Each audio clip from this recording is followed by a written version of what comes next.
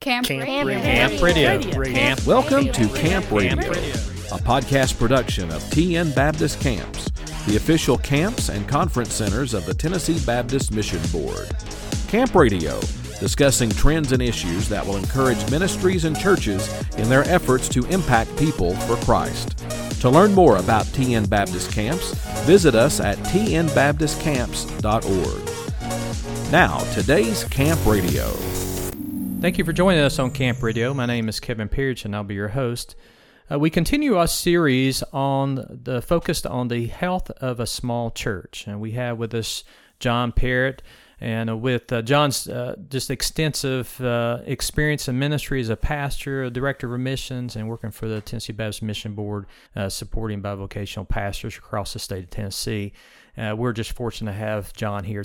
John, thank you for being with us again today. Thank you, Kevin. Again, it's good to have this opportunity to share with you again. Well, let's kind of dive into this. Our last podcast, we talked about cultivating leadership in a bivocational situation or a smaller church and how important that is. I also want to talk this time on just balancing, as a bivocational, how do we balance between work, ministry, family, and just self? And we talked last time about this, how bivocational ministry can be overwhelming if you don't have good leadership, but the pastor needs to try to balance all those things so he can be healthy, correct? That's correct. That's correct. Let me begin, Kevin, by saying maybe I need to qualify something from even our past discussion. There's never been a time in my life that I was a bivocational pastor by definition, but I grew up in a bivocational setting under the leadership and guidance and preaching of bivocational pastors, and grew up in a small church. So I feel like I have some sensitivity that way, simply from that experience in my life. But one thing that I discovered as being the main issue, whether you're a small church, medium-sized, large church, whatever, the issue pastors have, and have always had, is this thing of time management. How do we handle our time? Now, here's the interesting thing. The Bible says in Psalm 90, I think it's Psalm 90, teach us to number our days. Well, that's good advice. Yeah. And, we got 24 hours. And, that's what puts us all on even ground. We all got 24 hours. Yeah. The challenge is, how you handle the 24 hours. And so time management is crucial. Well, when you obviously are a small church pastor, bivocational pastor, and you're holding two jobs, you are full vocational as the minister to that church, but also fully responsible to your job. You better learn something about time management, or you're going to be in big trouble. Right. I say it this way sometimes. I said the difference between the full vocational pastor and the Lord's Day in preaching and the bivocational pastor and the Lord's Day in preaching was the full vocational pastor, gets so excited as the week goes along. He's been in his study. He's prepared. Man, I can't wait. Sunday's coming. I can't wait to preach. The bivocational guy says, oh man, it's Friday and it's a day till Sunday. Yeah. And I'm not ready. Yeah. I mean, that's kind of the way you look at it, because a lot of times it plays out that way. Right. I've been so busy, I've not had time to be in the Word like I wanted to be because of the demands of family or job. And so they look at it differently.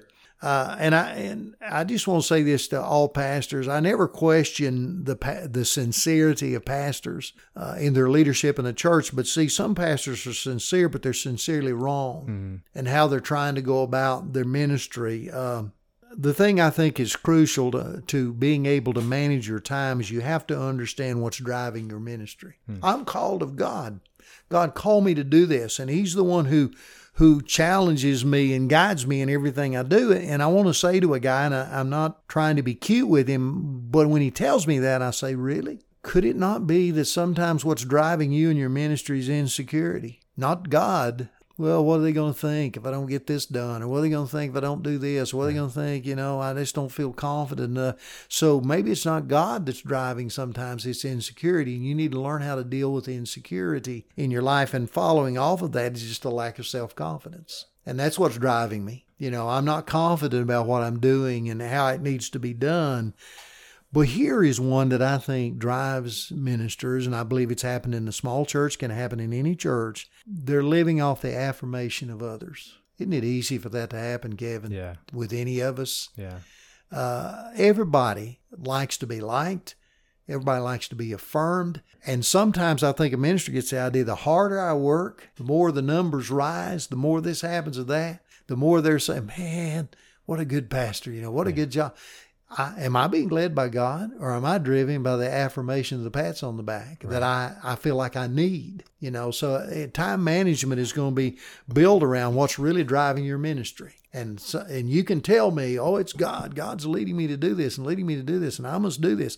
Really? Or is it some of the other things I mentioned? Right. So I think we have to be careful about that. We have to learn who God says we are, not who they're saying we are. And I think that's important. It's not what others think. It's what God knows about why I'm doing what I'm doing. Wouldn't it be terrible to get to the end of the way in a place of leadership and role and God has to confront you the fact, well, what really drove you during those days was not my relationship with you. It was your drive to be affirmed, right, to be liked by everybody. Who doesn't like to be liked? But being a leader doesn't necessarily mean you're always going to be popular or you're going to be liked, but you must be a leader. So I think we have to be careful about what it is driving the ministry, which will define the management of our time. And that I've always told guys that I see it this way: God, church, family is the way guys do it. Here's the way I saw it. I saw it as God, family, church. Right. The reason for that is the first divine institution on the face of this earth was the home, not the church. God places Adam and Eve in a home environment. He entrusts them with creation. He entrusts them even with children later on. I mean, you got to know that. This is not a tack-on thing. Yeah. This is not an either-or thing. It becomes a both-and in how I relate to my family.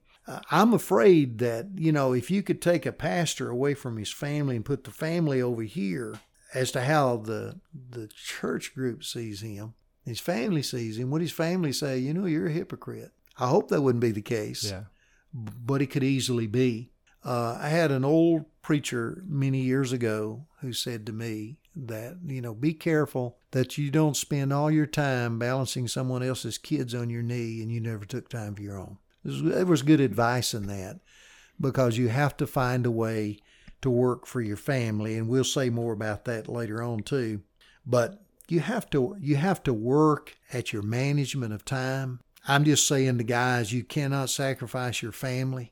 I don't know how many ordinations I've been involved in, but I've always reminded men that, the day you lose your family, you lose your ministry. Right. You got to sober up to that. They deserve time. And so, one of the things I try to tell them to do, most guys don't have a lot of trouble getting their church work done. It's what they're doing to everything else in their life, and the challenge becomes, how important is it that I make that ball game for that kid? Or how important it is I go to the theater and see them perform? Or how important it is that I pay attention to my wife? It's very, very important. Sure. And you can raise up your family and create an environment where they don't love the church like you love the church, because they see the church is taking you away from them.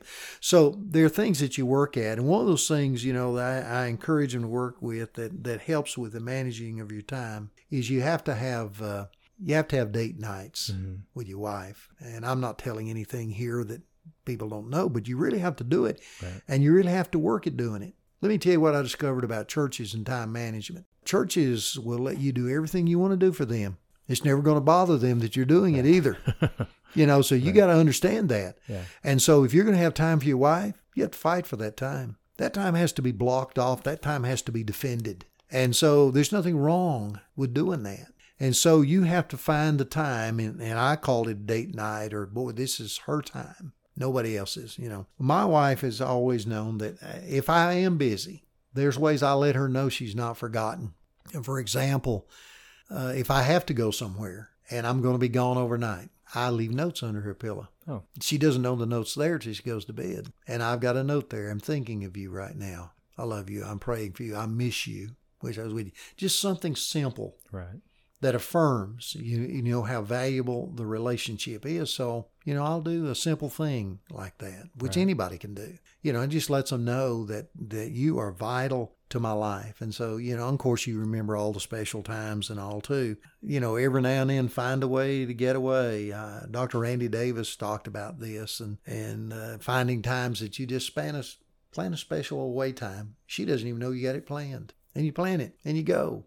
You may not be having all the time, but the time that you have is quality. You understand what I'm saying? She understands she is still a valuable part of your life. Didn't take you a lot of time to write a note and stick it under a pillow, does it? Right. I mean, come on. Simple thing to do. Right. It may take more time to plan out that little outing or whatever, but you do that. And then the same is true on your side with the study of the Word of God. You have to know what works best for you based on your job. Some people are morning people, some people are evening people. If you wait on me till the middle of the day and study, it's probably over.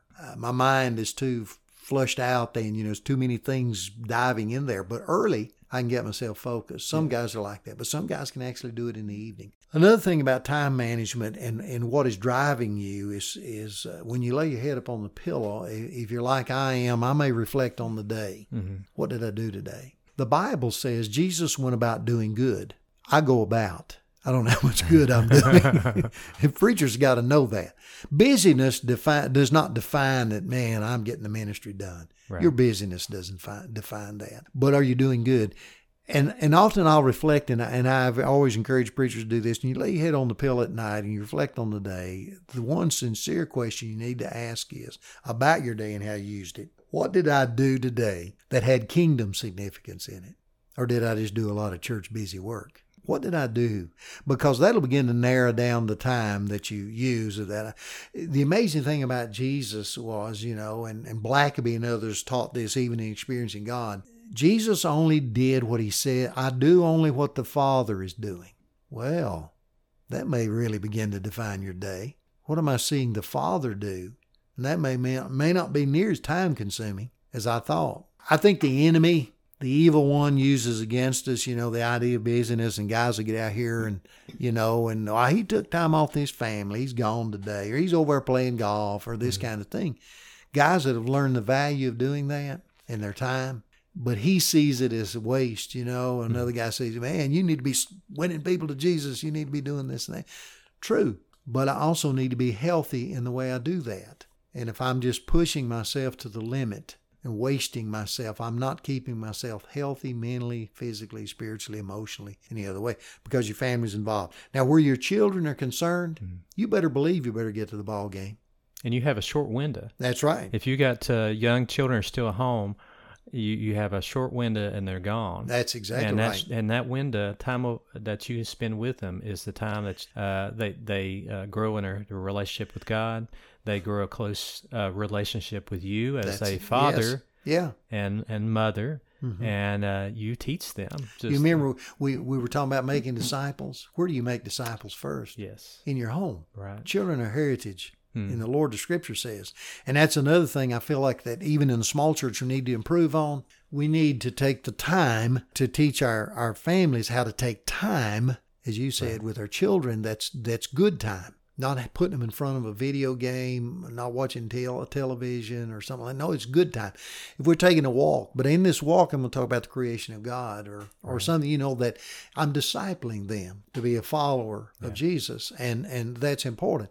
But talking about ball games, performances at school and everything else, believe me, I know every time my dad showed up. I'll never forget when I played Little League Baseball. Early on, my dad was a preacher, but he answered a call to preach later in life. But before that, on the job, he wasn't making all my ball games. And I looked for him. And I never will forget the first time he showed up. That may have just been me, but I felt like I played better. My attitude was better. I did better. So I'm saying, you better show up for those important times in their lives. As you said, Kevin, they'll be grown before you know it, but they'll always remember Dad was there. That they won't forget that. He showed up. And that's more than just remember. It's the way they live their life. It's the way they are parents. They learn from you. They learn from us. Yeah. And that's and of course that's just a general rule and understanding for any parent. When you can be in the presence of your children but not be there, we need to be with our wives and with our children and connected to them and leave that stuff behind. you're teaching your church. See, every time preachers get this idea, this what I'm doing in the pulpit is all that they're gaining from me. No, they're gaining from your behavior. How does he treat his wife? How does he relate to his kids? Mm-hmm. Believe me, they are watching. And they will learn from that. And that's a sermon you're preaching. You're not in the pulpit saying anything. Right. And so, in time management, you got to know the things I'm doing with the family are not shirking responsibilities. This is being responsible. Mm-hmm. This is being what Jesus wants me to be to my family. Because, the one thing you and I both know, too, that as those children are growing up and all that, our children have eternal destinies. Our grandchildren, we all do. What am I doing to assure that I'm creating the right kind of environment as the Holy Spirit works in their lives that they'll come to Jesus? They'll trust Jesus. Yeah. And if I'm not spending time with them, in that way, it's like my grandkids, for example, right now, they know every holiday we have or every time we have a get together, they're going to hear from Poppy. And it's going to be biblically based, or it's going to be something about Jesus or something you need to remember. I remember last Christmas I even talked to them about the value of their name, how important your name is. Mm. And it's important the name you're carrying in the Parrott family, whatever. But also you were given a name, and I know it was more in the Jewish culture than in ours, but I told them about what their names meant. Well, there's no accident, you're who you are. Exactly. And we named our kids Hannah and Lydia. And we had purpose. That was kind of one of the things that I told my wife. I said, if we're going to name our kids, we got to name them. I want a biblical name, and there needs to be a reason for that. And I think that needs to fit them.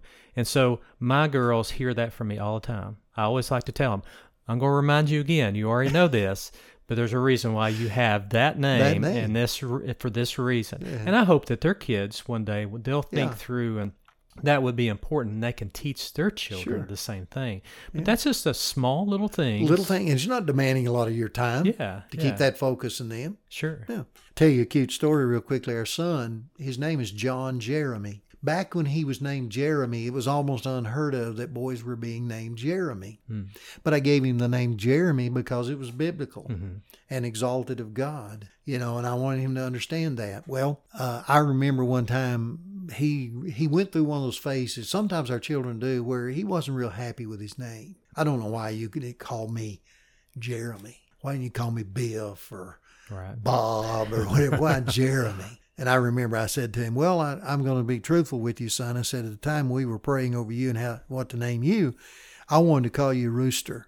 But your mama said, no, Jeremy'd be better. He never said anything else about his name after that. But the names we give them are for a purpose, and the name they carry at home. Mm-hmm. You see, spending time with them helps them to know, too, that they can come to you. They can respond to you.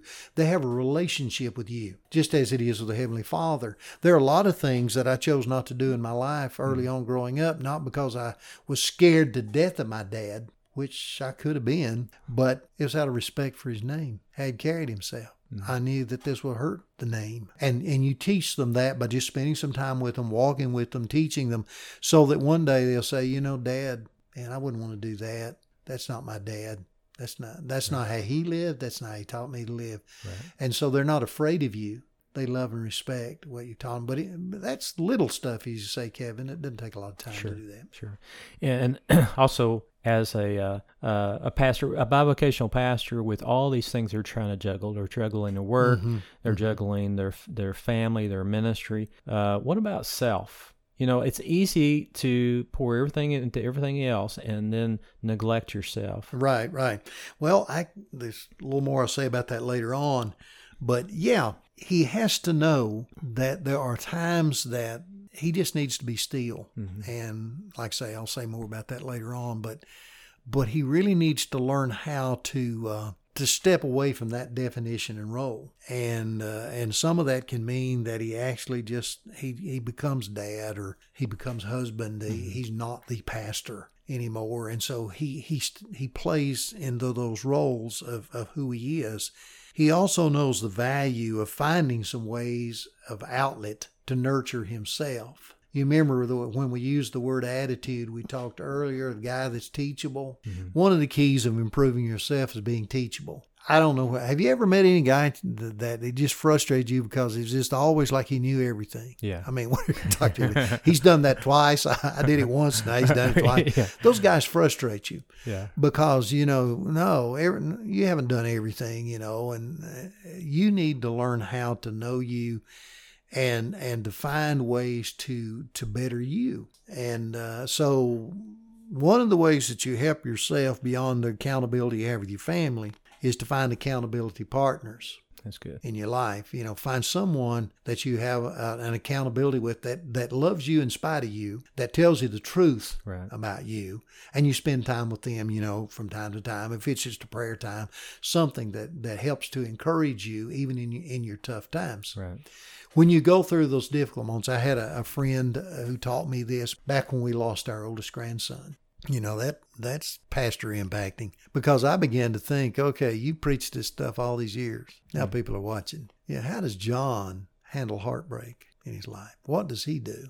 And I knew that it was vital that I learn how to do that. And part of that came through accountability to others who would talk to me and I could talk to about how I felt. I think every pastor needs somebody like that. Right. Now, let me tell you what someone told me back when we lost that grandson, and he wanted to know how I was doing. And I said, well, I'm doing pretty well. But he said to me, but be careful that you don't go to the dark place. There is a dark place when you're hurt.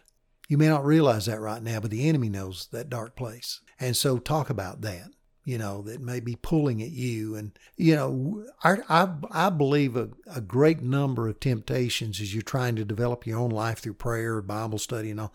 Some of the greatest temptations that come on a pastor is when he's weak. Something's happened. There's been a trauma in life. His health is not what it needs to be, whatever. I think that's when he becomes most vulnerable. And I think he needs to talk about how he feels at those times, but he has to have somebody to talk to. So I think in developing yourself, accountability has to be that. You have to have somebody that I can say anything to. It's not going to knock their socks off, that I'm a human being.